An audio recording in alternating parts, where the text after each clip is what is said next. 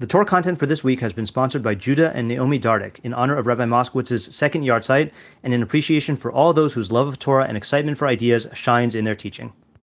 Okay, so this shiur is going to be a slightly different style than what we usually do. Usually, as you know, the shiurim, it's going different two ways. One is usually in my shiurim, we work through the area together. Also, usually I go through all the sources. This year, I envision, so Yeshua, this is dedicated to Yeshua and Brooke because Yeshua and I prepared this for the last weeks. So I want to summarize to you our findings on Shabbat Brachos. The title of this year is My Current Understanding of Shabbat Brachos as of December 2022. And the idea behind the shiur is I want to do it all in one shot and just get in one package deal. Like if you want kavana during the Shabbat Brachos at a wedding, here are ideas that you can think of. Okay. So it's a kind of a mix of halacha and the meaning of the brachos. So obviously we can have discussion and analysis, but we're not going to learn through the primary sources. And I'm not even going to quote the primary sources. I felt guilty about doing that at first, but then I realized that I realized that one of the pirushim I'm using is the Otzar Tfilos. And what he does is he's a digest style commentary. So he takes a bunch of Rishonim and he usually doesn't quote who he's saying it from. So I'm basically just copying him. Okay. And most of the ideas that we learned are from the Aruch HaShulchan, the Abu Dirim, and the Eitz Yosef, with some other stuff thrown in here. Okay. But again, interrupt if you have any questions. The idea is like practical kavana for these brachos. Okay. All right. So first one is actually not one of the Shabbat brachos, but I thought we should at least touch on it, is the Birkas Erusin. Okay. And this is said at Erusin. Okay. The hard part also here is I'm presupposing a lot of knowledge about what the stages, how marriage works or whatever. So just ask if you have any questions, but we're not going to delve into the halakha. So there's two stages. There's Erusin and Nisuin. Okay. Erusin. What's the difference between Erusin and Nisuin? One is the betrothal and the other is the actual chuppah. Okay. So what's the halakhic difference? Right. So Erusin makes the woman usher to all men, okay, including the guy who did Erusin to her, and then Kiddushin, and then Nisuin is matir her to him. Okay, so and that's the order, and the way my mnemonic device is you talk about the ensuing Nisuin, right? Like the Nisuin that comes after. That's how you remember which one's first. And Kiddushin and Erusin are synonymous. Okay, so the bracha is, and I'm going to read this and translate it. You tell me what's weird about the bracha. So Baruch atah Hashem Elokeinu melech haolam, you Hashem are the source of blessing. Asher kiddeshanu b'mitzvosav, who sanctified us with his commandments. V'tzivanu al ha'arayos, and commanded us regarding the arayos. Okay, now I've asked this question to just a second. I've asked this question to a lot of people. No one has gotten the right answer to this question. Okay, the question is, what is the definition of arayos? Women who are always also. Isn't that That's close, but it's not actually it. Isn't that like abominations? No, that's toeva. Toeva? Yeah. All the arousals are described as toeva, but that's not what the identity of the arousal is, or the definition. Yeah. I don't think this is right, but it's the staff. Is it the sexual sins that you get carded? Okay. That is the closest that we've gotten to it, and it might even be totally accurate. I'm just going to quote to you. I put this here in case I accidentally scrolled and revealed the answer. So the Rambam says arayos are sexual prohibitions that are liable for kares, which are listed in Parshas Acharei Amos. The only thing I got to check is, are there other ones that are not in Acharei Amos, and do we call those arayos? And the reason why this is the case in your answer doesn't suffice is because there are prohibitions. First of all, there are sexual prohibitions that are not chayv kares. Okay, there are other ones that are stemming from an aseh. So there are other ones that are only asur d'Rabbanan. So I think people descriptively use arayos for all sexual prohibitions, and it's possible that the term evolved to be used that way. But in technical halakhic terms, according to the Rambam, it's the ones that are chayav kares. And I'm bringing this up now because it's important for understanding the bracha. Okay, I think. All right. So he prohibited to us the arayos. V'hitir lanu es hanesuo. Sorry. Oh, sorry. I skipped the line. V'asur lanu es ha'arusos. He prohibited betrothed women to us. V'hitir lanu es hanesuos, and he permitted to us married women that you marry, not just all married women. Okay, listen to Mishlei this year for that. Al yidei chuppah v'kiddushin, through chuppah and kiddushin.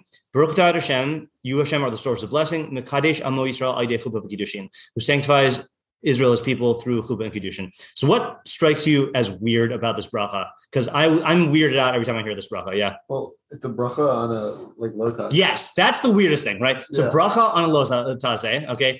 And I think there are other features that make it even weirder, that amplify the weirdness of that. That's the main weirdness. But what else is weird? Yeah, Sean? You don't really point out when something's mutter to you. that's a great thing. Yeah, right. It is right. Yeah, Heterim. Like we all love Heterim, but like it is a weird thing to make it into a bracha, right? Yeah, definitely. By the way, fun fact: I forgot who said this, which is also why I'm kind of relieved I'm not quoting the sources. Someone says that the reason why we add in the words "idea chuppah v'kiddushin" is to make it clear to people that the bracha is not matir the woman to you.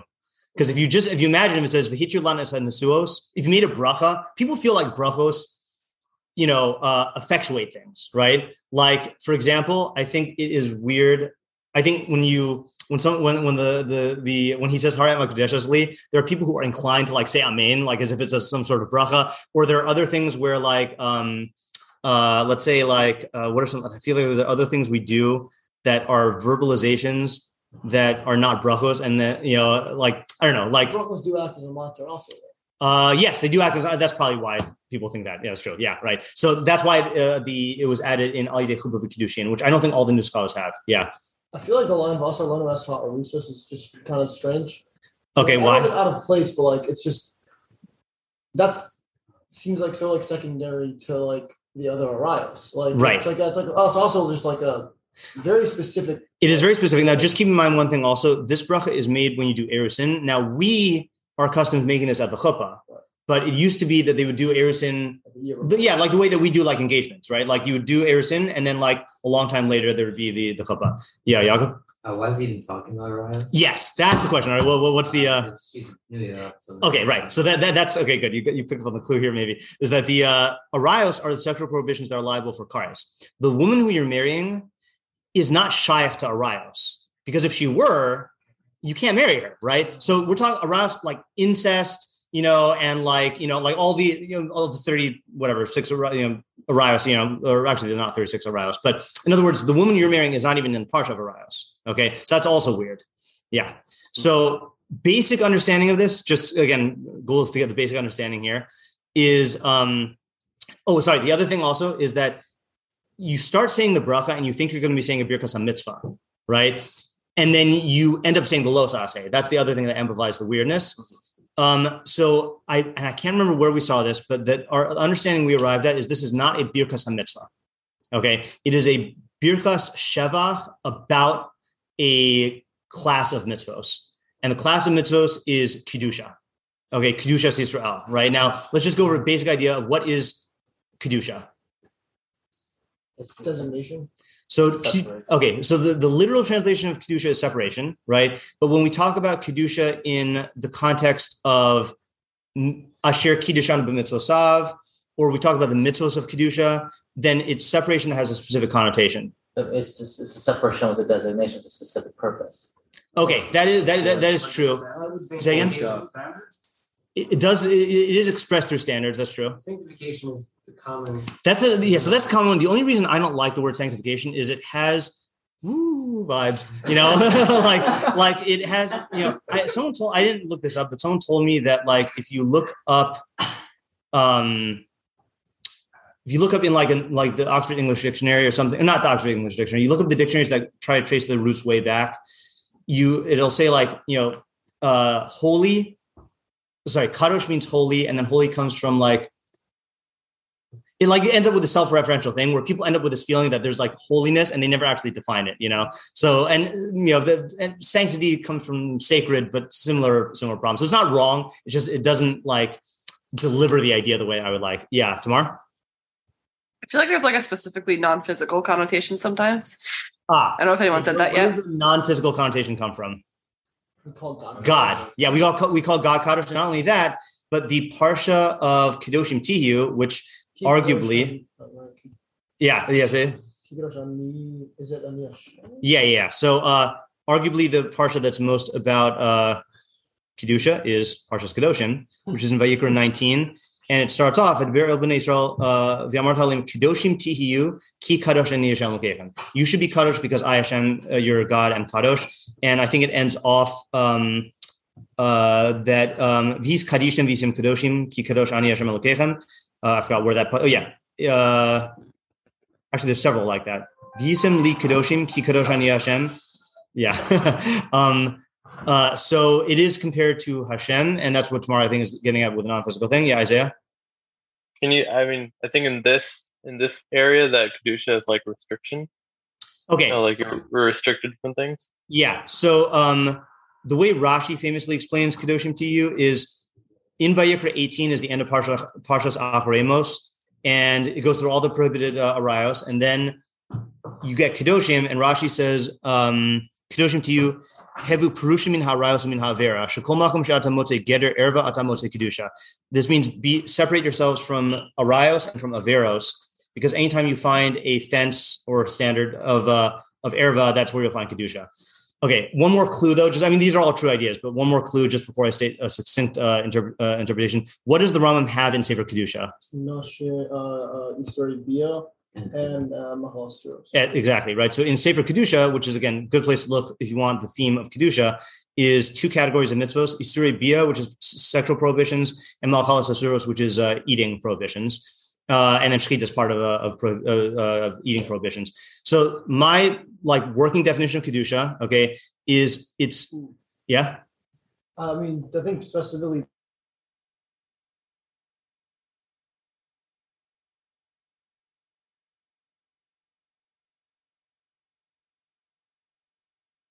sanctified with transcendence of physicality. Okay, because transcend means separate but above. You transcend something. So exactly. So the whole thing is that the two basic pleasure drives in a person. Listen to Rebbe's Kedoshim to you or Nida and Kashrus. Anyone know what number that is? I know it's on the fundamentals. Yeah, I feel like it's D5 or something like that. I don't know. I was going to say 5 also. I don't know if that's true. Yeah. 55, but okay. It's definitely in the single digits, I think. Yeah. Yeah. Whatever. So listen to that. That's really going to go cheer on it. But the two primary drives in man are the sexual and the appetitive. Okay. There are other drives and other pleasures, but those are the two main ones. Yeah. It's not even it's lav dafka to men, right? It's dafka to being a physical. Well, so here's my conception of it, which is that it's so God is kadosh because he's not physical at all and not affected by physicality at all. Obviously, we can't be that kind of kadosh because we're not malachim, right? We are physical. So for us, kedusha means to transcend the physical, or if you want to put it in a bumper sticker mode, mind over matter, right? That your mind should be governing your matter and not the other way around. And the primary way we do that is through regulating our desires in the sexual and the appetitive, but also the way we do it is through all mitzvos. That's why we say asher kiddushan b'mitzvosav. Mitzvos make us kadosh in general, which is some mitzvos work on separating you from physical taivas. Other mitzvos work on strengthening your mind. Other mitzvos attack both areas. Yeah. Is this your definition for kedusha overall? Overall, yeah. For kedusha, for human kedusha. Whenever we talk about human beings being kadosh, transcendent physicality. Right. Yeah. So let me back up. Kedusha in general is transcending. Is that connected to transcending physicality? So for God, it's not being physical at all. For human beings, becoming kadosh is transcending our physicality in terms of rising above the influence. So the question for you, when you designate an animal for carbon, right? How are you defining right? Animal? So it is. So that's a good question. In my definition, it's because it's designated for an institution of kedusha, which is the mikdash, which is an institution that serves that purpose. Or let's say moadim are mikra'e kodesh. There are times of year that we devote ourselves to kedusha development. So would you also use transcending physicality with an animal? No, I would say that its usage is for the purpose of us transcending physicality. Yeah. Not to get lost in what I hesitate to call weeds, but I feel lush forests. Yeah. But I feel like I feel like God's kedusha has to be more than just not being physical, because he's kadosh even from non-physical beings that are right. So in that sense, it's just more like transcendence in general. That's true. Right. Yeah, I guess that's why I kind of hesitated about when Ariel asked me if it's my idea in general. Definitely for human beings. Okay. Yeah. To me, umbrella term transcendence from things. Yeah. Right. In that sense, and then you can divide that into correct, whether it's physical, whether it's all things. Right. Why aren't you a huge fan of separation? Because separation, you could just separate black and white, and it doesn't convey what this is for. How does this? Our idea of kedusha is, and we have another term for separation that's not kadosh, which is mavdil, right? Lahavdil, right? Is havdalah, which is just separation between two things, right? But this is separation and rising above. Yeah, between Kodesh and Chol. You have to say that in order to convey the idea, right? Okay, so basic understanding of this bracha is it's a bracha on the institution of Kedushas Yisrael regarding the sexual. And so you do the pyramid of Kedusha. The foundation of Kedushas Yisrael is separation from the Arayos. Okay, well, actually, let me just express this through an idea from that shir. Is Rebbe mentions on the shir that in Bios Asuros and Machalos Asuros, then there are two ways that the Torah regulates us. Okay, let's take with the foods first, right? With certain foods are asur to us all the time. We can never have them. Other foods are asur to us under certain conditions or at certain times. So, for example, pork, shellfish, etc., you can never have. Meat you can have of domesticated kosher animals, but only if it undergoes shchita, right? Or let's say like you can have milk and you can have meat, but not together, or you can have chametz but not on Pesach, right? So the reason for that is because when it comes to addictions and attachments to pleasures, certain people have an easier time with certain pleasures giving it up cold turkey, but they would never be able to regulate themselves in moderation. Like either have to not be involved in it at all. And for other people, it's the opposite, or other pleasures, it's the opposite, is that as long as I can partake of it, like some people need cheat days on their diets, right? Like if I certain times I'm good, but if you say don't have it forever, then I can't tolerate that. But in each of the Machalos Asuros, you have both categories. Same thing in Bios Asuros.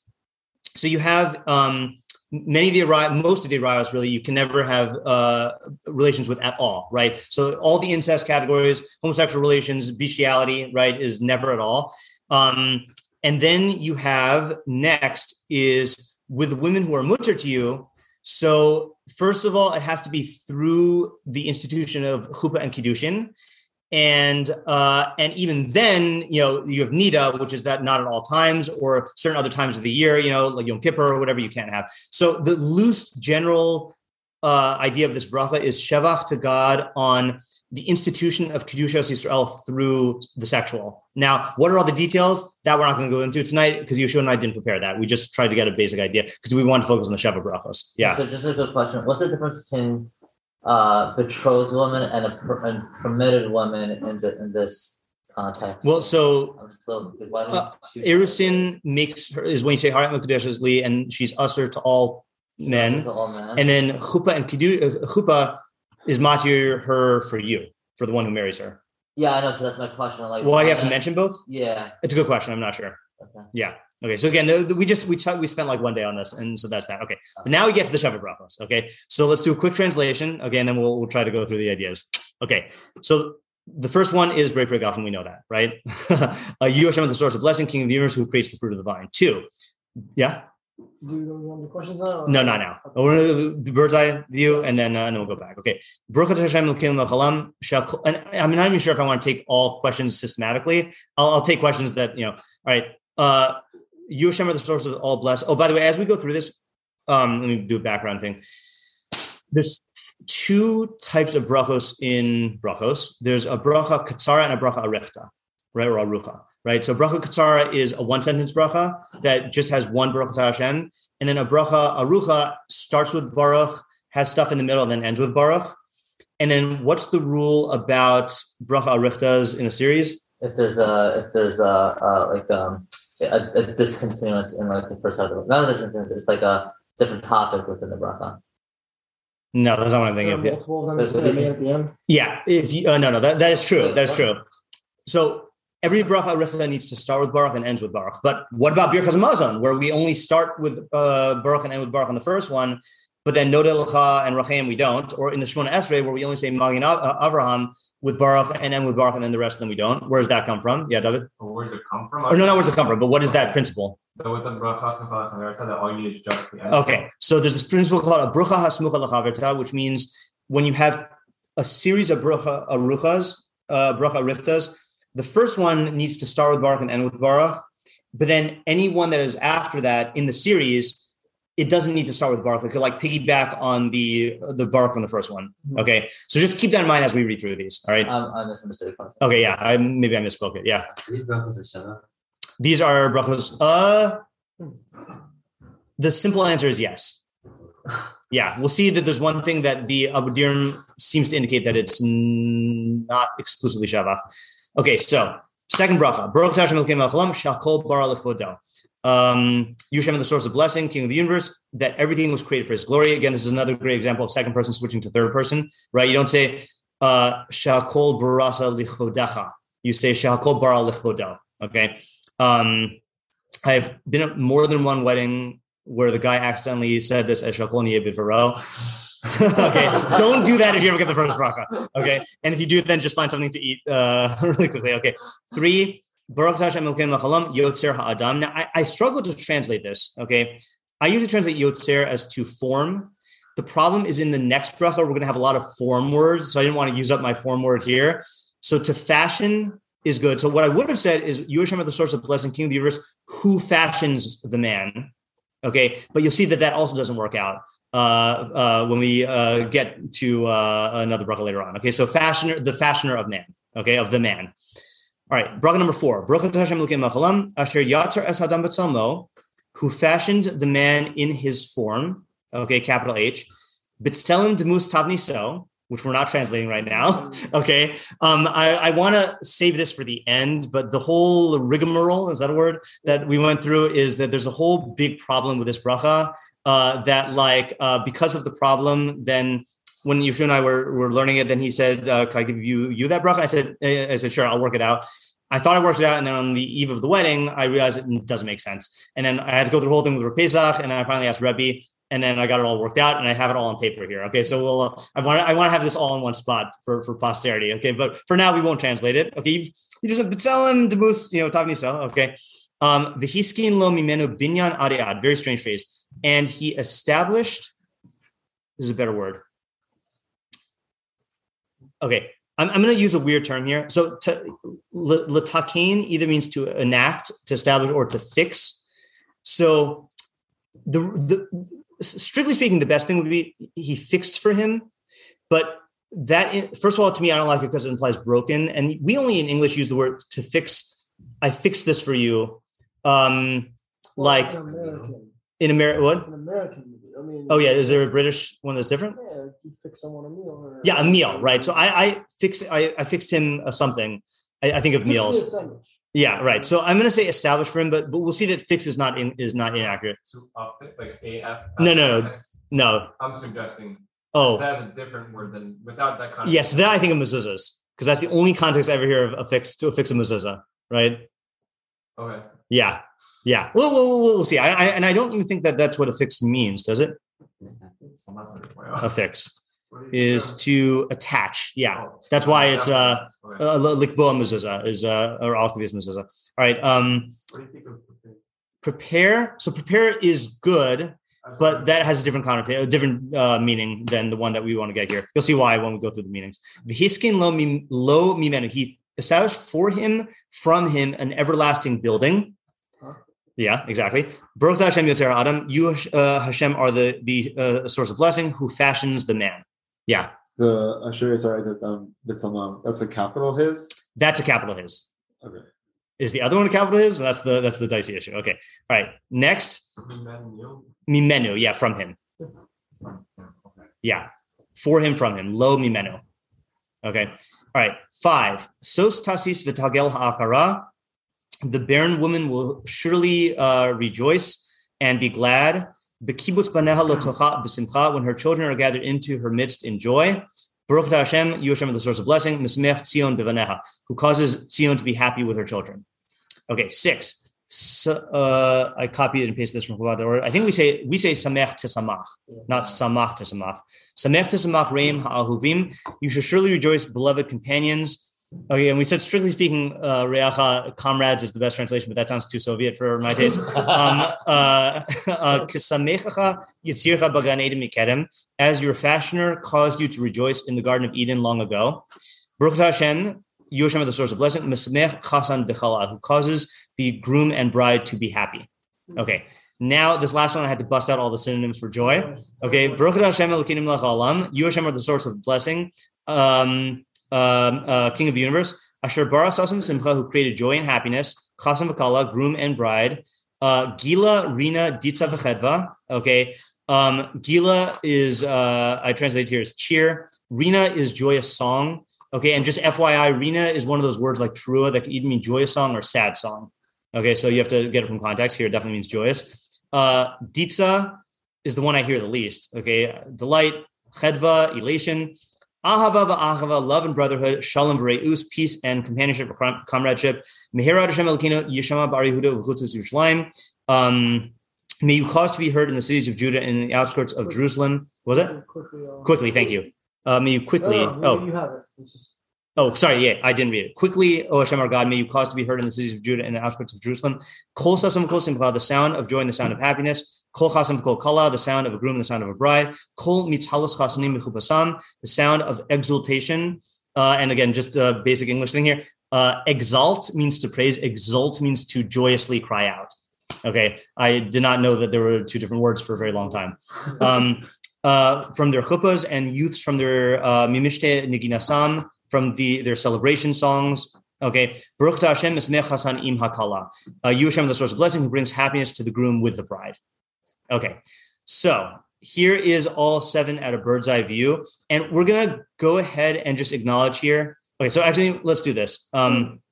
Again, for the sake of comprehensiveness, I think it would not be wise for us to ask all questions now. So instead, what I'll do is I'm going to present the ideas, and if you have further questions, you can ask them, and we can tackle them. Okay. So the biggest chiddush. So I had my own understanding of the whole Shabbat Brachos from just going to lots of weddings, and I never looked into it.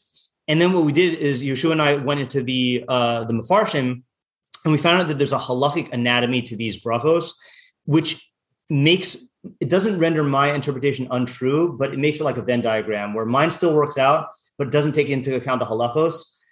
And so I want to express it through the halachos, and then afterwards I'll give you my layman's pirush. Okay, so here's how the anatomy works. Okay, Brei Gafen is not one of the Shabbat brachos.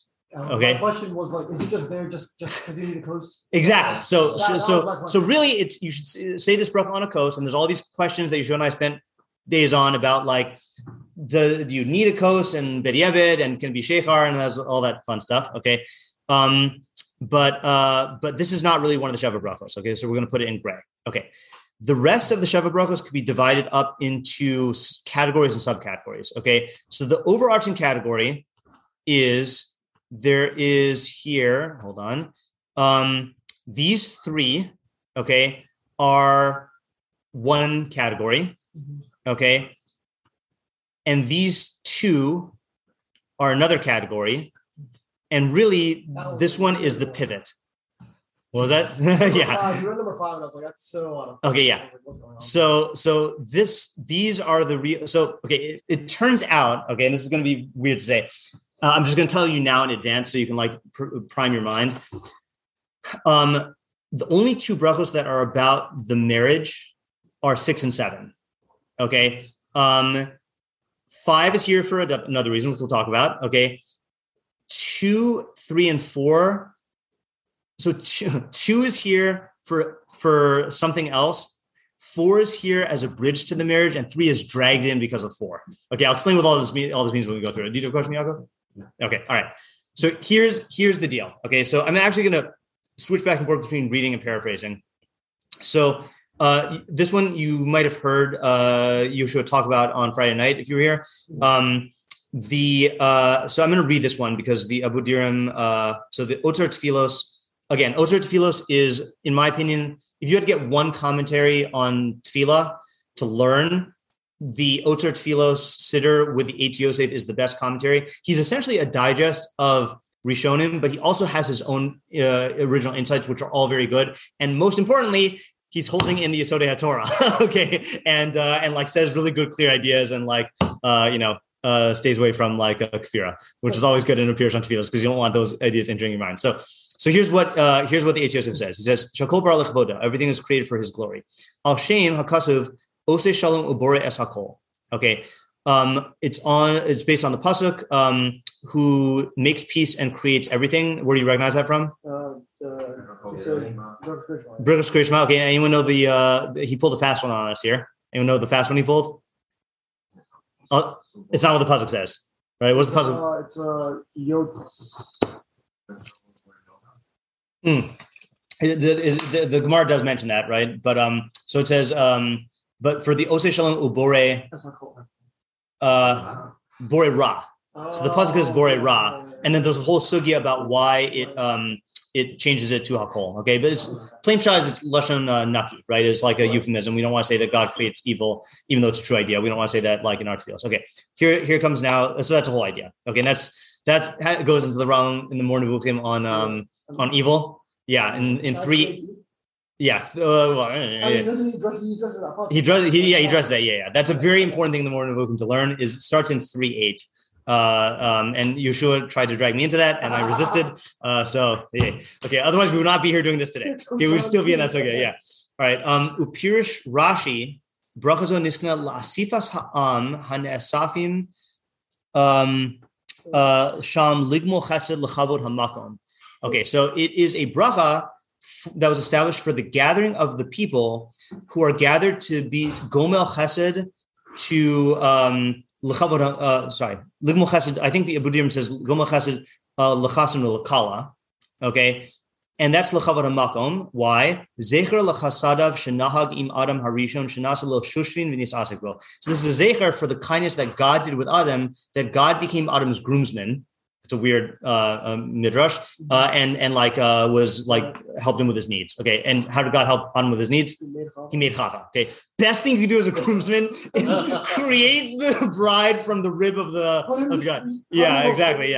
Yeah. So it is so this is what I meant, that this is not a bracha on the marriage. It's a bracha on the gathering of the people who are there for the marriage. Now, just side idea, which I told to Yoshua, and I also told this to my other student Rivki last night, that they both said that this really helped them with the with framing the entire wedding. Is so mitzvot, Tami mitzvahs fall into three categories, right? According to the Rambam and the Ramban, mitzvahs are there either for intellectual perfection, which is to give you a true idea, remove a false idea; for ethical perfection, to instill a good midah or remove a bad midah; or for society, right, is to promote chesed, tzedakah, and mishpat in society, or remove the opposites. Okay, so there was one time when I was at a wedding and I was not in the mood to mingle, so I spotted Rabbi Moskowitz. So I went to Rabbi Moskowitz and said, Rabbi Moskowitz, there are Tamei mitzvahs for all the mitzvahs, and these are the three categories. What is the Tamei mitzvah for being masameach the chassan and the kala?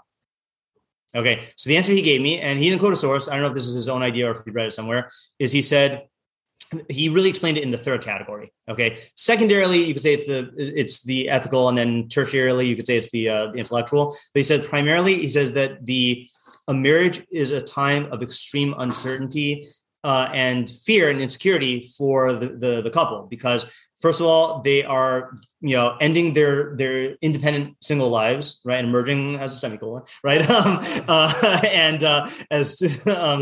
and in many cases now this creates tremendous obligations in terms of typically the husband to provide for the wife this pressure, well, for both of them really to create a family. Many times they have to move, certainly out of their parents' houses usually, and sometimes even moving. A lot of stress. So Rabbi Moskowitz says that the idea of having being Mesamech Chassan and the Kala and having the 7 days of Mishteh is that all of their friends and family come together to give them this boost of emotional support, which helps them to transition to this next phase of life with the confidence that everyone's behind them.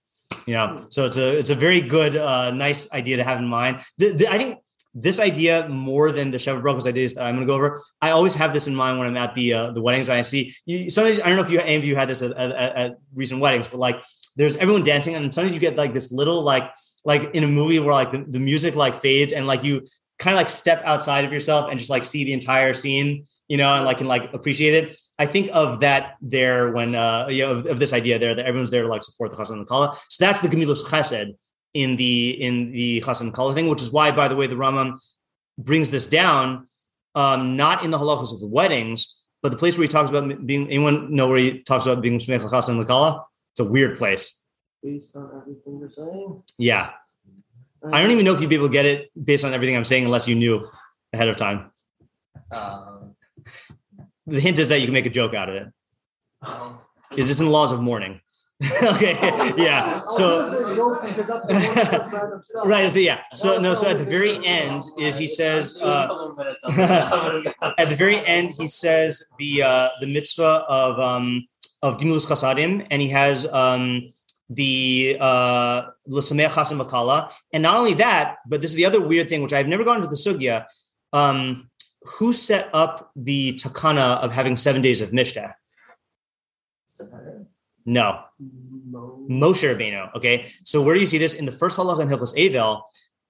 So mitzvah to say lihisabel al krovim. Rambam holds it's a mitzvah to say to mourn your relatives. Ve'ein avilos min Torah ela b'yom rishon bilvad. Okay, Shuyom Hamis of Yom Kippur. Rambam holds it's only a mitzvah d'oraisa on the day of death and the day of burial. Aval shar shiva einan din Torah. Okay, etc., etc. Okay, and then I'm skipping stuff. Moshe Rabbeinu tikin lahen l'Yisrael shivas yimei avelus v'shivas yimei hamishteh. So there is a relationship between the two takanos: 7 days of mourning and 7 days of the partying with the Chazan Kala. I don't know what the sugi is. I'm just showing it to you. Support from what you said. Yeah. Oh, Yeah. You're right. That works out, doesn't it? Okay, all right. Yes, very good, very good. Okay, yeah, all right. So It's like the quote, like support. yeah, is a full week. Yeah, because I think a week is the unit, the next unit after a day, right? Like in people's minds, you know. It's funny how like Moshe, it's the Torah, but it's not in the Torah. Yeah, right. Yeah, there's a couple of things like that. Takanos Moshe. Yeah. Okay. But it Yeah. also like has like obviously like, a lot of weight behind it. So it's like Exactly. Yeah. Okay. Okay, so onward here, but then there's another idea also, which is so Rashi says it's a kavod hamakom because when we're all gathered here to be gomel chesed to the Chasan and Kala, that's a reminder that God was gomel chesed to Adam Harishon, and so when we think of that, that's kavod hamakom. To me, that's a little removed. Then he quotes the Ramah. Now, this is not the Ramosha Isilis Ramah. This is the Yad Ramah, who is Abu Laf.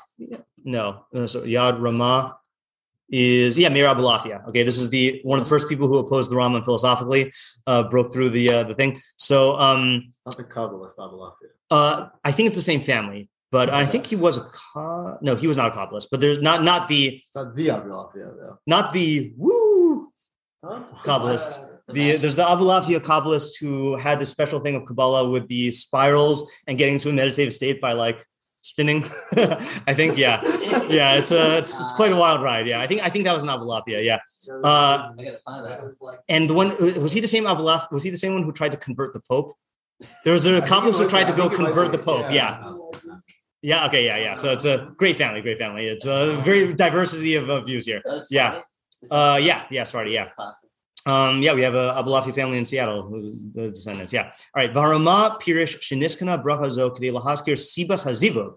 So the Ramah says that this bracha was established to remind you of the cause of the couple, of the marriage. He doesn't say marriage, but whatever, the zivug, the pairing. What was that? Pairing. Yeah, pairing. Shehu Ikar Yitziras Ha'olam Hatachton, which is the main purpose for the existence of Earth. Shalom Nivra Ela Lapiri of Rivia. Now, if you stop there, then that sounds weird, right? That Earth was only created to repopulate. Okay, but that's not the case. Shenemar, as it says, Lo Latohu Barasa Lasheves Yatzara. In Yeshayahu, it says, God did not create the earth to be void, but to be settled. He formed it. V'zehu kavod hashamakom. This is a kavod to God. She'ein kavod habore noda ela al yidei briosav. The glory of God is only known through his creations. Shneimar, as it says, kol hanikra b'shmi u'lichvodi barasiv. So the full pasuk says, kol hanikra b'shmi u'lichvodi barasiv. Yatzartiv af asisiv. Everything that is called in my name, I have, and for my honor, I have created it, I have formed it, and I have even done it. Okay. So the main idea here is that you have this gathering of people for the marriage. Okay. So this is my understanding of this. Okay. Which is like this. It's very easy. Okay. So what's the purpose of all brachos? To redirect your mindset. Yeah. When you're doing something. Exactly. To redirect your mindset. So whenever there's a danger, your mindset is going to go in some bad direction, or just go to whatever default there is. It redirects it to true ideas and to ideas of perfection. So at a marriage, what natural, non-ideal places would your mind go to? It's funny you say that because like the fact that he's already up there, getting married, to one person, it's almost like he's already in that mindset versus someone who's single.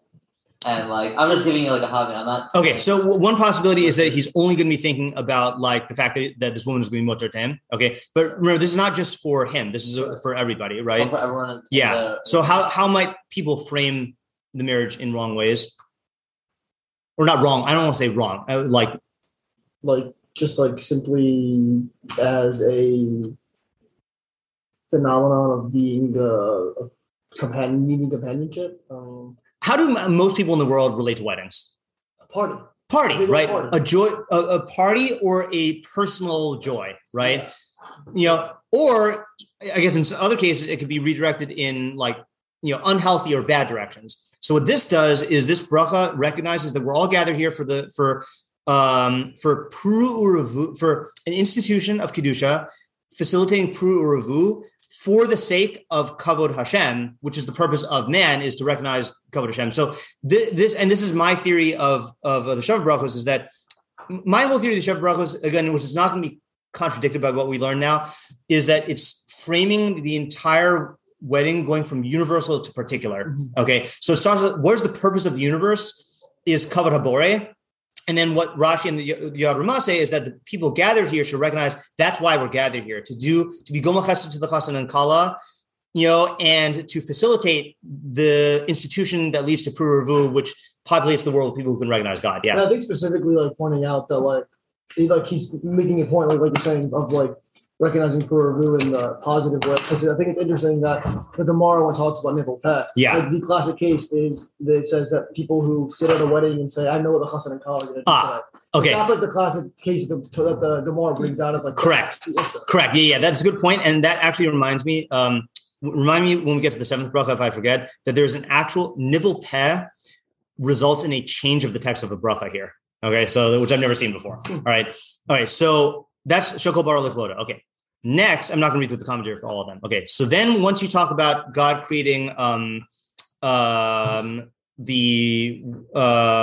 everything, right, as occasioned by this thing, then we start talking about the creation of Adam and Chava. Okay, so really, according to the Abu Diram, we want to just make this bracha. And what is this bracha about? So it is Asher Yatar Es Adam B'Tzalmo. That's talking about the Tzelem Elokim. Okay. B'Tzelem Demus Tavniso. Now, the part I'll tell you now is Tavnis means physical structure. So this is talking about the physical structure of man's body. Okay, but there are problems there. Okay. Now, V'Hiskin Lo Mimenu Binyan Ade Ad. What does that mean? What do you think that's referring to? He fixed for him, from him, a building forever. That also kind of sounds like Tzelem. No. What did God fix from him? Chava. Yeah. Okay, so this is talking about Chava. Okay, and why would it call her a building? Because what? No. By sounding strong. Yeah. Okay, I mean that's actually a plausible interpretation. There's a more primary reason though. Because buildings are not to last a long time. Use the word Vayivan talking about. Yes, that's the reason. Okay, right. So and this just kind of pushes the question one more spot back. But when he creates Chava, so first of all, the reason why it says why would it say like misakein, he fixed? What is the brokenness? It's not good for man to be alone. Lo tovi yosadim levado, lo ezer kenegdo. And then when he creates Chava, it says Vayiven Hashem Elokim. God built the side or the rib that he took from man into a woman. So, and the reason why that's why it's binyan, and it's a binyan adead because it is not just talking about Adam and Chava. It's talking about the institution of man and woman for all times, but it's starting with Adam and Chava. And then once you have, so this bracha is really on the creation of basically like the phenomenon of human couples. Okay, but so why do we only say this bracha? So the thing is that once you're talking about the creation of Adam, it would be an omission to not mention the fact that God created man alone first. So you have a separate shevach of God creating man alone, but then what you really want to get to is God creating the man and the woman, and that's a preface to talking about this marriage. It's the first mitzvah in the Torah, right? It is the first mitzvah in the Torah. Yeah, correct. First mitzvah, listed in the Torah. Yeah. What mention of the mitzvahs? So I think for two reasons. One is because it would be an incomplete account of the creation of man if you didn't talk about the fact that God, just like Yotzer HaAdam. But I think the reason that we read is that that is the Adam was created Yechidi, and then God made a wife for him, which is what makes this whole thing into a unit here of like, especially going to Rashi, God. was Goma Chesed Adam. Oh, sorry, that would go out of order then. No, I think it's just the idea that to reference the Lo Tov Heos Adam Levado, and so that really shows the idea of Ezer Kenegdo. That man was created alone and is incomplete, and then now God completed him by creating woman. Yeah. Oh, and by the way, the way we know this is a trio here is he said that pasuk in Shayahu. So the pasuk says Kol Nikra B'Shmi L'Chvodi Barasiv Yatzartiv Af Hasisiv. So he says each one alludes to this. L'Chvodi Barasiv K'neged Shal Kol Bar L'Chvodo Yatzartiv K'neged Yotzar Adam and Af Hasisiv K'neged Asher Yatzar As Adam. So that's a unit. So the purpose of that is to set the framework for then talking about the couple. Yeah, Tamar? It seems like I'm not really getting why I guess the third bracha is necessary. I mean, it does talk about Adam first in 4, right? Does that just mean people in that context, or is that also Adam? So yeah, it's a good question. I'm not sure. Yeah, I'm not sure about that. Okay. All right. So then we get into 5. So what is 5 about, and what is it doing here? I mean, if I had to make an assumption, it's like that idea of bringing in like the Chorban into like your happy times. Correct. Right. Oh, yeah. Sorry. I forgot one important point. Sorry. Let me back up for 1 second. If this is on the Asifas Ha'am, so why are we saying it as part of the Sheva Brachos? Like if this is not actually the bracha on the wedding, it's just the people who are gathered for the wedding. These 3 brachos. Or really these 2. Well, Shal Kol Bar L'Chvodo is not talking about the couple, and neither is Yotzar. It does apply to everyone. That's true. Yeah. So yeah, you're like creating like a structure of like all the people that are there. Like close. It's a much more boring halachic reason. Oh, okay, which is that once you are being Masadir Brachos al Hakos, then you incorporate all the brachos that are said at that time onto the kos. And when do we do that? When can you think of a time where there are brachos that don't need to be said on a kos, but we're masada them on a kos anyway because they're said at the same time? Just the same time. So benching the entire thing is ala kos. Pesach might be a good example. I have to think through that. So the more frequent time, Havdalah, right? So what has to be ala kos on Havdalah? And Havdalah, right? So the Besamim and the Eish, you could just do separately, right? But because on Motzei Shabbos you are chayav in smelling Besamim and you have to make a bracha on them, and because you're chayav in saying a bracha on the Eish, we put them all at kos. So that's why. So really, I'm not poskening, but it stands to reason from what they're saying. If you just said the bracha of Shal Kol Bar L'Chvodo, and like, let's say you found out that something was wrong with the kos or whatever, then like you yotzei that bracha. Like it's not part of the actual seder of the Sheva brachos. Yeah. Random question. Do you need 10 people for? Yes. For you do need 10 people for this bracha. Yeah. For what? You need 10 people for the Sheva for these brachos. Yeah. Even under the chuppah. Even under the chuppah, yeah. And this gets into a complicated halachic issue, though, because about what the chuppah is. So I don't want to go into any more depth on that. Yeah. Because I had a question of like really this should be a message, primarily to the people at the wedding. Yeah, this is one of these rare cases where we have a bracha. It's not a davar shebei kedusha, but it does require a minyan. Okay, because it's a public bracha for the community. That makes a lot of sense. Yeah. That is for everyone. Okay, so anyway, so now really 6 and 7 are about the couple. Okay, but sorry, say again. Did you answer the question? Which one? No. Of why you needed these 2? Why you're having sorry, you did. Why bringing Corbin then? Oh no, that's one I'm going to answer now. Yeah. Okay. So 6 and 7 are really about the couple, but then we say the Imesh Kachei Yerushalayim Tishkach Yemini. What? What's 1 of 4? We'll get to that in a second. So 4 is green because it's the end of this series and it's the bridge to this series. Okay, but first we're going to explain 5. So 5 is that you can't be Im Lo Alas Yerushalayim Al Rosh Pasi, right? You can't raise anything over Im Alas Yerushalayim Al Rosh Pasi. Im Lo Alas Yerushalayim. I knew I was saying it wrong. Im Lo Alas Yerushalayim Al Rosh Pasi. If I don't raise Yerushalayim over my high simcha. So at the times of the great simcha, you have to remember Yerushalayim, which is why nowadays they break the glass, but the original one was the ashes on the forehead, which we still do, and they did a bunch of things. Also like the Chassan Kal used to wear crowns and they made it to not wear crowns at the wedding, which is why we don't do them, I guess.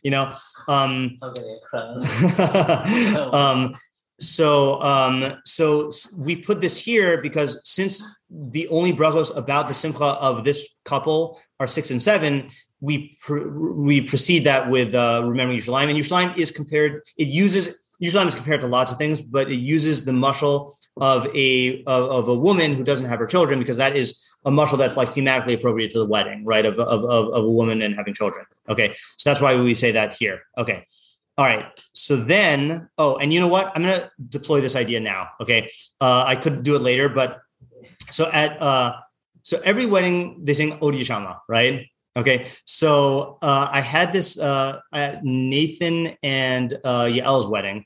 Then I decided while I was waiting to look up the source of the pasuk, because I always like looking stuff up in context. Okay, and this is the only time I've ever looked up the pasuk and been literally horrified.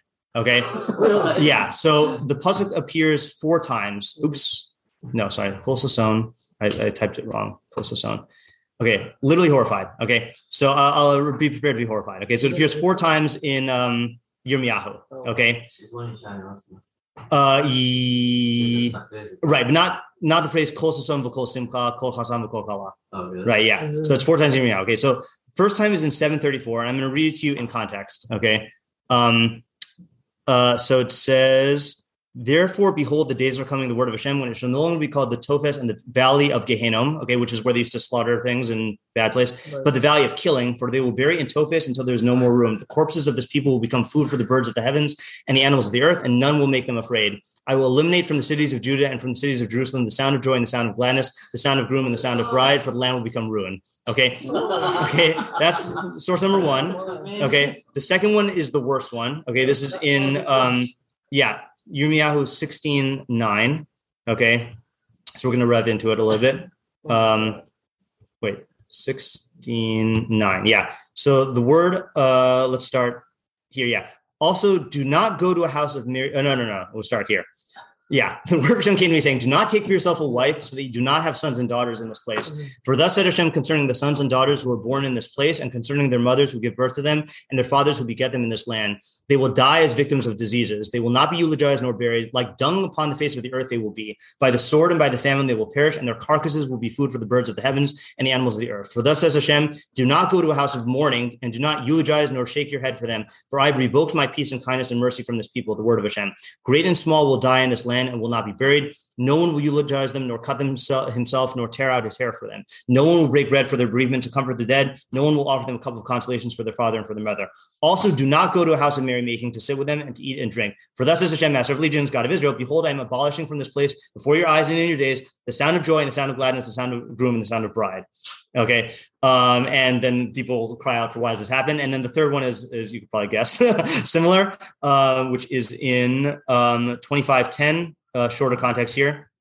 25:10. Therefore, thus says Hashem, Master of Legions, because you have not heeded my words, behold, I'm sending and will take all the families of the north, the word of Hashem, and I'm sending to Nebuchadnezzar, king of Babylonia, my servant, and I shall bring them upon this land and upon its inhabitants and upon all the surrounding nations, and I shall destroy them and make them places of desolation and whistling and eternal ruins. I shall eliminate from them the sound of joy, the sound of gladness, the sound of groom, and the sound of bride, the sound of mill, and the sound of light of candle. So I'm sitting here at this wedding, scrolling through. I'm like, no, and then the sad face is getting like, sadder.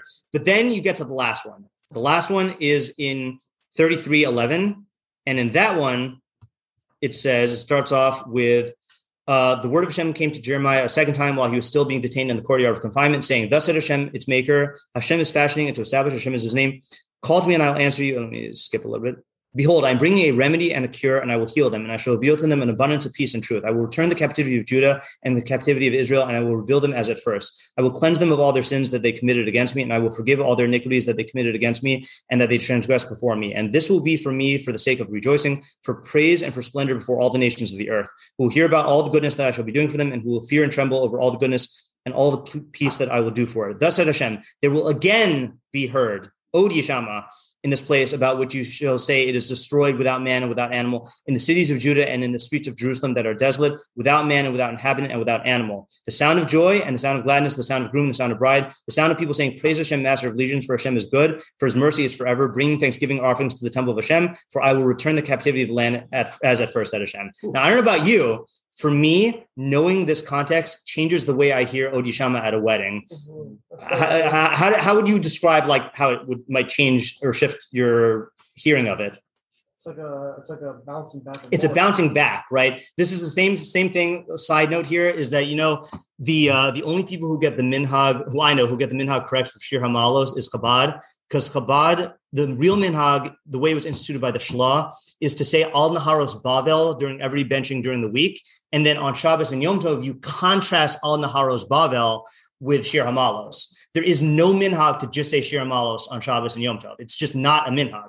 You know, it's a thing people do, but it's not a minhag, you know. So, and we know this because the Shloss is the one who started the minhag. I think it's the first time in the Mishnah Berurah. So similarly here, I think we just think about Od Yisham V'Ari Yehuda, and I don't think we think about the word Od. I mean, maybe we do it on some level, but really, you know, if we were literate in Tanakh, you would hear this, and the majority of references you would think of would be to the destruction and the abolishment of like this joy, you know, and Yirmiyahu comes back, swings back the end and says, no, it will one day be heard again. So I think like that is a thought that now I have, now that I know that this fifth bracha is about the Churban on Yerushalayim, and remembering that, then I start thinking about that idea here, you know, and what, you know, what is the idea of the, I mean, obviously we have the Simchas Chassan and Kala here. So I think the idea, two things to think about of the Simchas Chassan and Kala now is either that, I've only heard this quoted by Rav Pesach. I don't know where it is actually inside, but Rav Pesach quoted Aristotle as saying that the household is the smallest building block of society. Like you have individuals and then the building blocks of the household. So part of the simcha of this wedding and the emphasis on Yerushalayim is that this couple, like the Bayis Ne'eman B'Yisrael, is the building blocks of the Am Yisrael, which will eventually become the Malchus Yisrael, which we will have at the time of Mashiach. So you're rejoicing here is like a taste. First of all, it's an active step towards reaching the Geula, and it's a taste of the type of joy that will be there, you know, but it's not complete yet. And if you want, I don't remember if Johnny wrote it up, but side point, but Johnny had the craziest experience of everybody with the, so there was in the summer, so Isaac got married, and then John and Abigail got married, Isaac and Aviva, and then John and Abigail got married 2 weeks later. So in between, Johnny completed his genocide tour. So Johnny did this genocide tour where he went to Rwanda and familiarized himself with the Rwandan genocide, then went to Armenia and Turkey and familiarized himself with that. And then the last stop was Bracket. He literally left Isaac's wedding in the middle of the wedding to go to the airport, and then came back right to John's wedding, going to Poland and Germany and the concentration camps in between. And he said that he had a moment at John and Abigail's wedding where it was almost like a PTSD type response, where he saw everybody dead, like all of the people. Like he's like all the people here, you know, all of, you know, this, you know, all of his friends and community and stuff, saw them dead. Because he realized, like, from going through Germany and Poland, like, why isn't that us? Like, that could happen to us, and we happen to be in this like weird bubble right now where this is not happening. But for the vast majority of Jewish history, it is. So, like, I feel like those ideas of like the destruction would be much more real to us at other eras of Jewish history than it is now. So we have to like artificially generate that by thinking about it. But like, that's like what the Churban idea is, I think, you know. Or part of it, yeah. Okay, so that's what bracha number 5 is. Okay, so then we get to number 6. So bracha number 6, I'm going to go over time because I want to finish this. You know, if you have to leave, you can leave. But bracha number 6, I'm just going to read you the very short thing that he says here. Is wait for it. Oh, so I always thought the Reim Ahuvim is like all the friends of the like everyone who's there. No, Reim Ahuvim is the couple. Okay. Is just the couple themselves, the Chassan and the Kala. And this is a bracha where we say, hold on. So the Eitz Yosef says, quoting the Abudirim, Shem Reim Ahuvim Zelzeh, they are beloved friends to each other. And this is a bracha, L'samcham b'zivugam. So this is why I said when you asked, is this Shavach? Someone else is Shavach, right? Yaakov. So he said it's L'samcham b'zivugam v'hitzlicham b'maseh yedehem, to bring them joy in their marriage and to bring them success in the work of their hands. Kisimchas zivug Adam Harishon b'gan Eden. Okay. Ubrachazo he derech Shavach v'hoda'al l'makom al yitziras. Oh no, that's going to be the last one. Hold on. Yeah, I think he transitioned. No. Okay, yeah. I think must be a mistake here. Okay, hold on just a second. So this is a bracha for the success and the happiness of the couple. Okay, and that's why we say chasan v'chala, it's for both of them. Okay, and then the last one is, he says, I think Bracha Zo is talking about the last one, is Derech Shavach Hodal L'Malkom Al Yitziras HaSimcha, on the creation of Simcha. That's definitely talking about the last one, right? Va'zivug Ba'olam, and marriage in the world, L'Sha'avar, for the past, Litzok Lasi Lavo Al Simchas Yerushalayim, and to cry out to the future for Simchas Yerushalayim. That's definitely the last one because we talk about Yerushalayim there. L'fika Chosim Ba'osa Bracha Rishona Mismei Chasan V'chala. So that's why in bracha number 6 we say chasim v'kala mipnei shehi derech bakasha. There you go. It's a bakasha v'tzarich levakesh rachamim al shnehem. So that bracha is wishing for rachamim on both of them. V'im hayachosim mismei chasim im hakala lohai b'mashma simcha elo lechasim bilvad. So he learns that when you say chasim im hakala, it's really the chasim's joy with the kala, but the one that's talking about both their joys is the 6th bracha. So in this last bracha, it's a bracha on the entire simcha of the entire event, and on asking God for the future joy. And the reason why this one starts with Baruch and ends with Baruch, I don't know if you notice here, we had short bracha, long bracha, okay, because this is the weird thing. So bracha number 4 is the end of the series of brachos that are occasioned by the gathering for the wedding.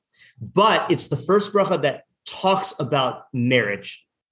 So it's both the end of the first series and the beginning of the second series. And because it's the beginning of the second series, it starts with Baruch and ends with Baruch. And all the other brachos are smucha l'chaverta. But the last one, why is the last one start and end with the Baruch if it is for the wedding? Because halachically, this is, so you make all these brachos at the chuppah, and you also make them at the meal at the wedding. Okay. But for the other 6 days of the mishteh, you only make the last bracha after benching, unless there's panim chadashos.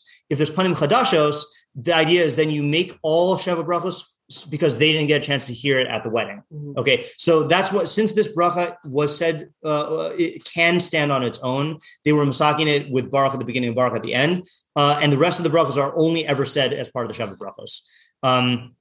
Yeah. So in terms of the way I understood this, again, which is not so different, but I just wanted to say, you start off with the purpose of the universe, and then you hone in on the creation of man, B'Tselem Elokim, with his wife, with his Ezer Kenegdo, right?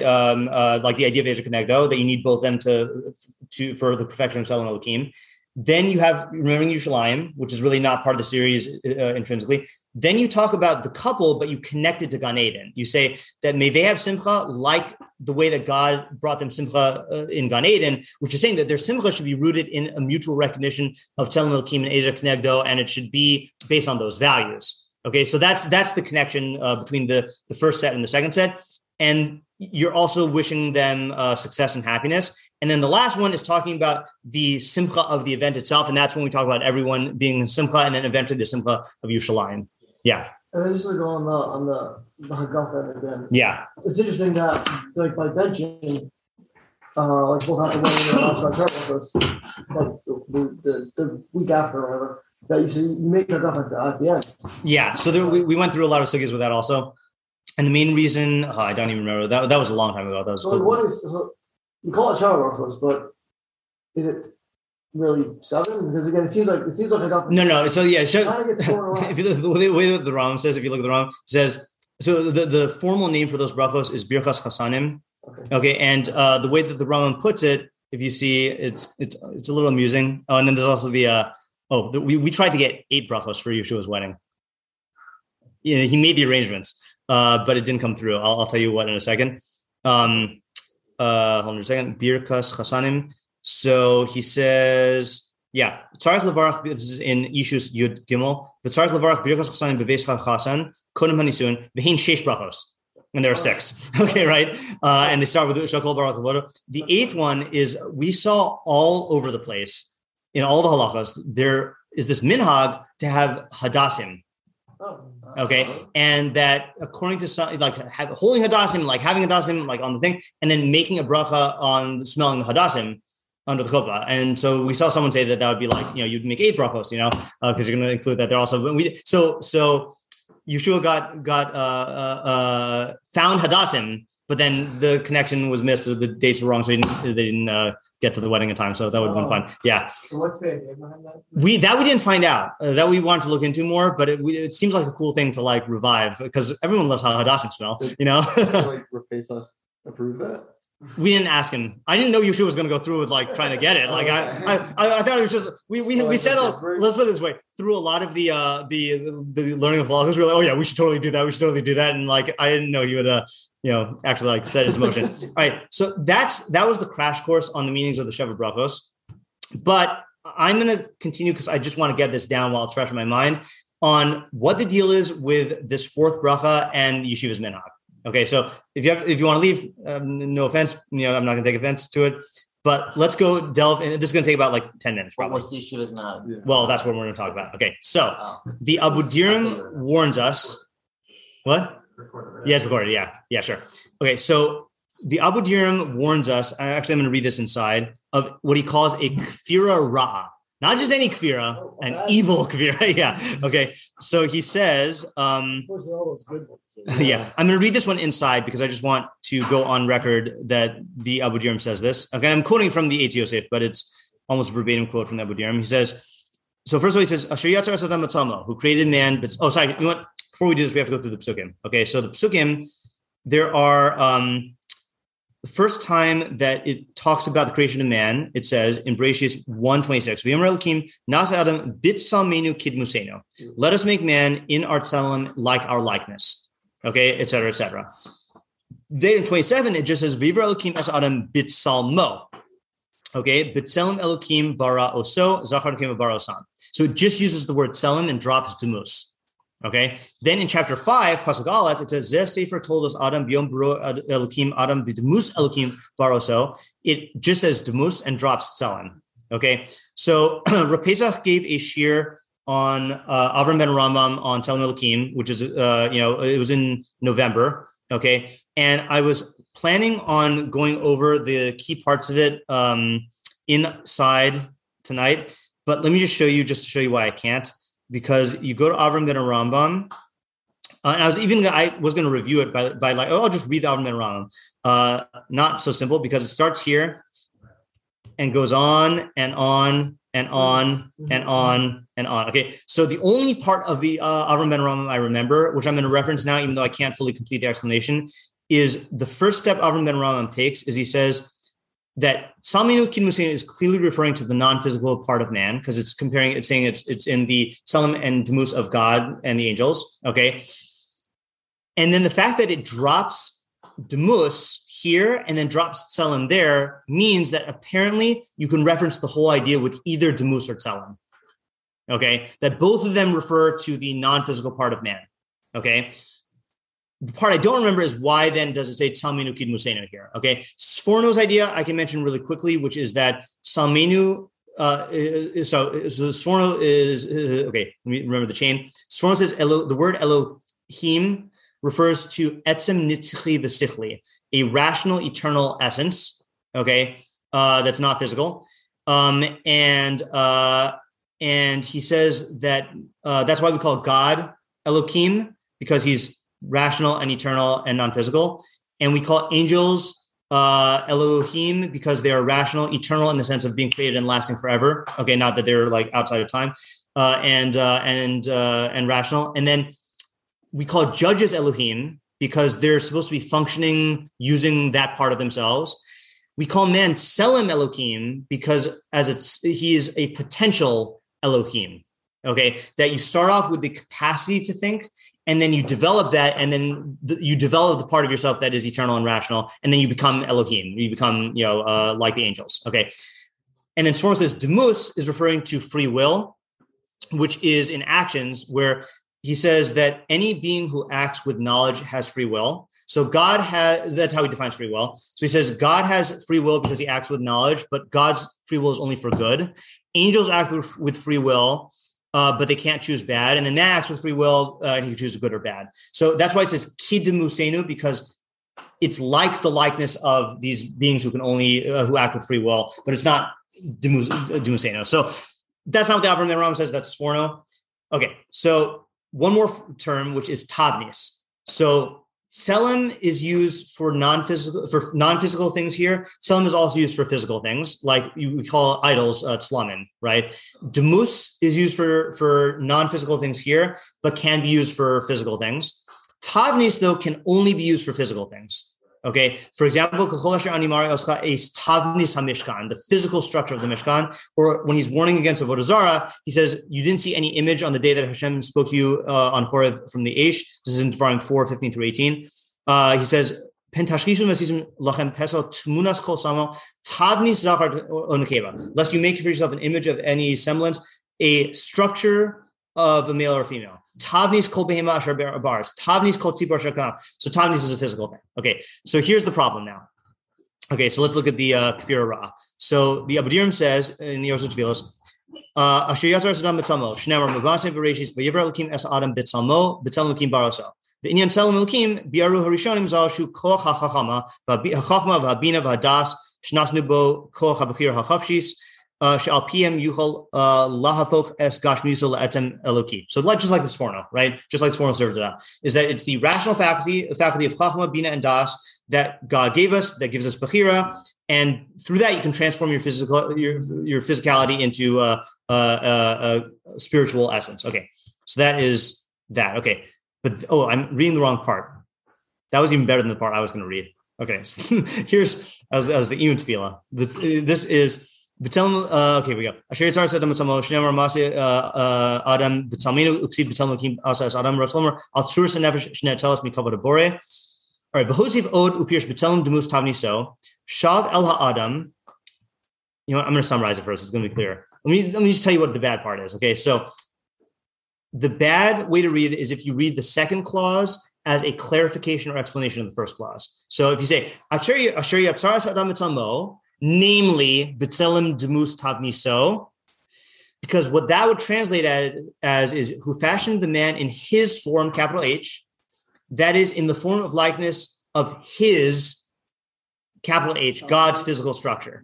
Okay, that would imply that man's body is created in the physical form of God, and the problem with that is God is not physical. Okay, so it's not that it must mean that, but we want to avoid giving that meaning. Okay, so the Abudirim thinks we're going to be okay if he just explains this to us. Okay, so that's the wrong reading. Okay, so really the Tavniso has to be man's physical structure. Okay, so but now the question is, what does the rest of the bracha mean? Okay, so I knew going into this whole thing that Yeshiva's minhag is as follows: Asher yatzar es adam b'tzalmo b'tzelem demus Tavniso. Okay, pause. Between Tzelem Demus and Tavnis. So that accomplishes one thing. It accomplishes two things and then creates a problem. It accomplishes the separation of Tavnis from Tzelem Demus, right? If you take a breath, then you know it's not the same thing, right? So then you could recognize Tavnis is not talking about the Tavnis of God, and Tzelem Demus is something else, okay? And it also has the advantage of pairing Tzelem Demus, just like in the Pasuk, which is referring to the non-physical component of man. The problem is, how do you read the sentence? Who fashioned the man in his form, in the form of likeness, his physical structure. Like, it's like a standalone, like, sentence with, Where's the semicolon? Yeah. Well, semicolon is not even going to help you there, right? It's just like it's a sentence fragment. You get a green squiggly, right? Yeah. And he established for him an everlasting building. So I could not understand Yeshiva's minhag. Okay, so pause that. So then I found in the Abudirim, the way he says to read it is like this. He says, B'tzelem Demus Tavniso, Shav El Ha'adam. This goes back to Adam, okay, meaning Tavnis is Tavnis Shel Adam. Sar Oso B'tzalmo. God formed the sorry, I just skipped a line. Roslomer Demus Shav el Adam, Demus Tavniso, the Demus of his Tavnis, the likeness of his physical form, Shu Tsuras Gufo, which is the form of his body, Sar Oso Bitsalmo, he formed him in his tzelem, Shu Tsuras Nefesh, which is the surah of the Nefesh. I'll explain this in a second. All of this is to push away the evil kfira that many people have erred in. Sha'amru, that they said, Sha'al Tor Tabnis Adam Nemar Shnivra B'Tzalmo, that when the pasuk says Tzalmo, or Bracha says Tzalmo, that man was created in God's form, that's talking about the physical form of man. Okay, so you see though that he says Demus Tabniso, he's joining the two together. So what does this mean? So I think you need to read this in terms of Rashi. Okay, Rashi on Brachis says, okay, you're gonna laugh at this. Me? Yeah, you. Okay. So where does Rashi explain Demus? Demus is defus. Okay, defus is so defus. We usually use defus as the printed editions of the Rambam. Defus literally means like a template or a mold or a stencil. Yeah. Okay. Yeah. Yeah. So I was actually struggling to not use the word mold because I don't want to conjure up like mold.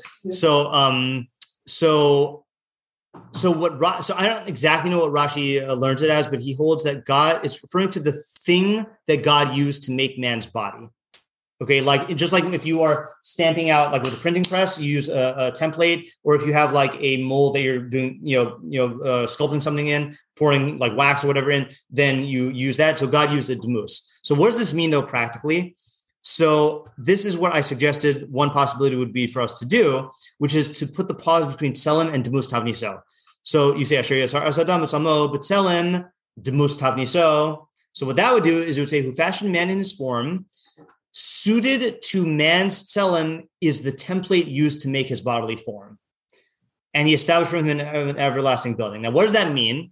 So what that would mean is as follows. The first clause of the bracha of Asher Yatzar Sodom Atzamo is saying God created man with a non-physical, rational, eternal soul.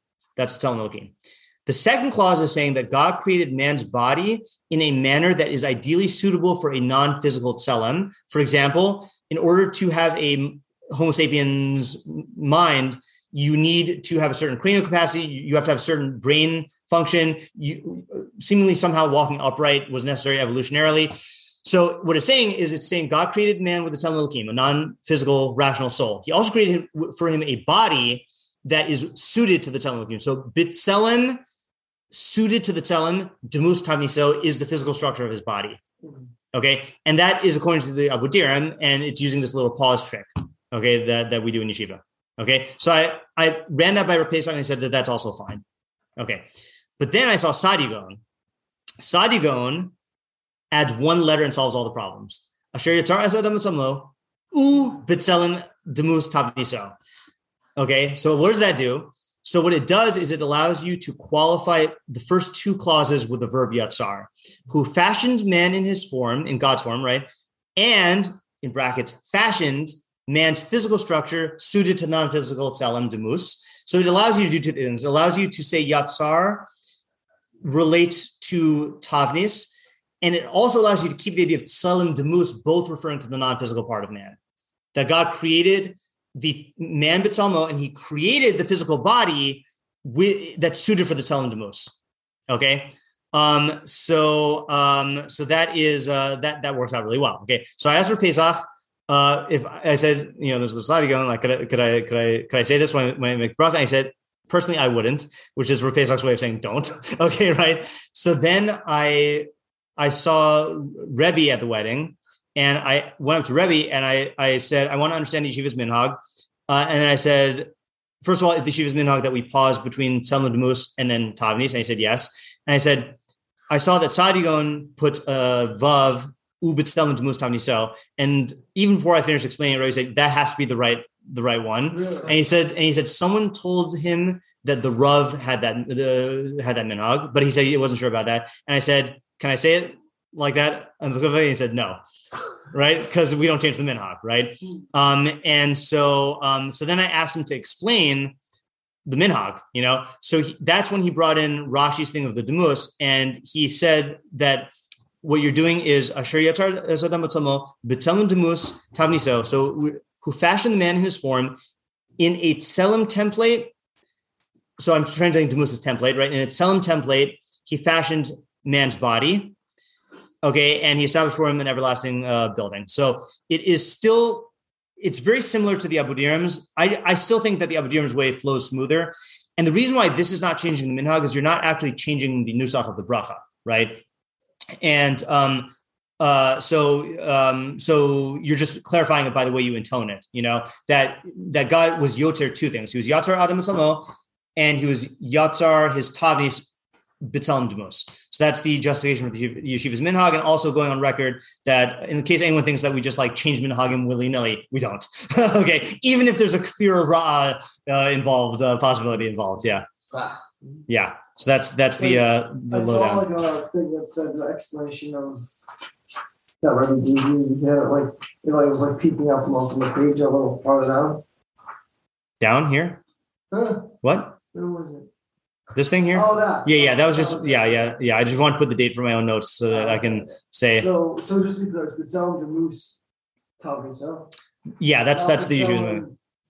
Yeah, but Rav Pesach did say that if you said B'Tselem Demus Tavniso, that would also be good. But the difference is, the real difference is, do you hold that Demus is Rashi's idea, which is referring to man's physical body and how it was made, or do you hold by like Avram ben Aramim's idea or Sforno, where Tselem Demus is referring to the non-physical part? So our minhag reflects the idea that Tselem Demus is referring to the non-physical part, and that's the advantage of our minhag. Yeah. Whew. Okay, so that's the crash course. Yeah. And again, this is the type of thing where like it enhances the wedding so much if you review these ideas before you go to the wedding. There's so much downtime. So the way this started was my practice where every wedding I would go to is, who you sit next to during the chuppah is like a key thing. So I'd always choose someone to sit next to who I could go over and work on these ideas with and then discuss it. And it would be a review for me and like a further development. And then you get to experience the wedding with through the lenses of the ideas. Can you just summarize the 6 brachas like that? Yeah, sure. Yeah, that's a good idea. So the Shakol Bar Aleph Vodo is on the gathering of the people who are there for the Gemilus Chesed for the Chassan and Kala, and to remind everyone that the purpose of the world of the earth is Pru Ravu, to produce Tselem Elokims that can recognize the Kavod Hashem. Okay. The next bracha of Yotzar Ha'adam is talking about the creation of man.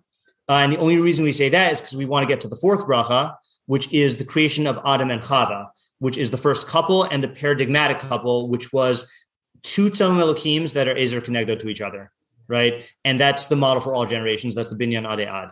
Okay.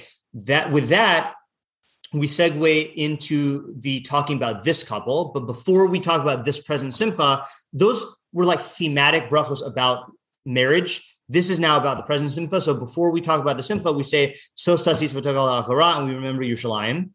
Okay, then we talk about this couple, and this 6th bracha is a bakasha for success and happiness for this couple.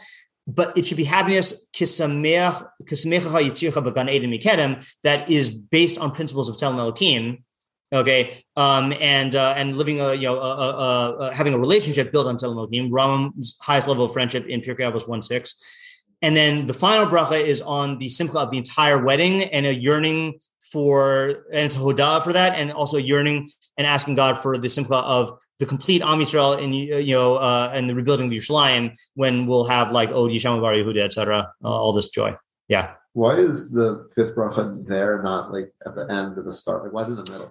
So that's the thing I'm trying to say. It's not in the middle. It's before the brachos about this marriage, because imlo al es Yerushalayim v'roshim kosi is that you can't let your simcha take precedence over Yerushalayim. You have to make Yerushalayim before your greatest simcha.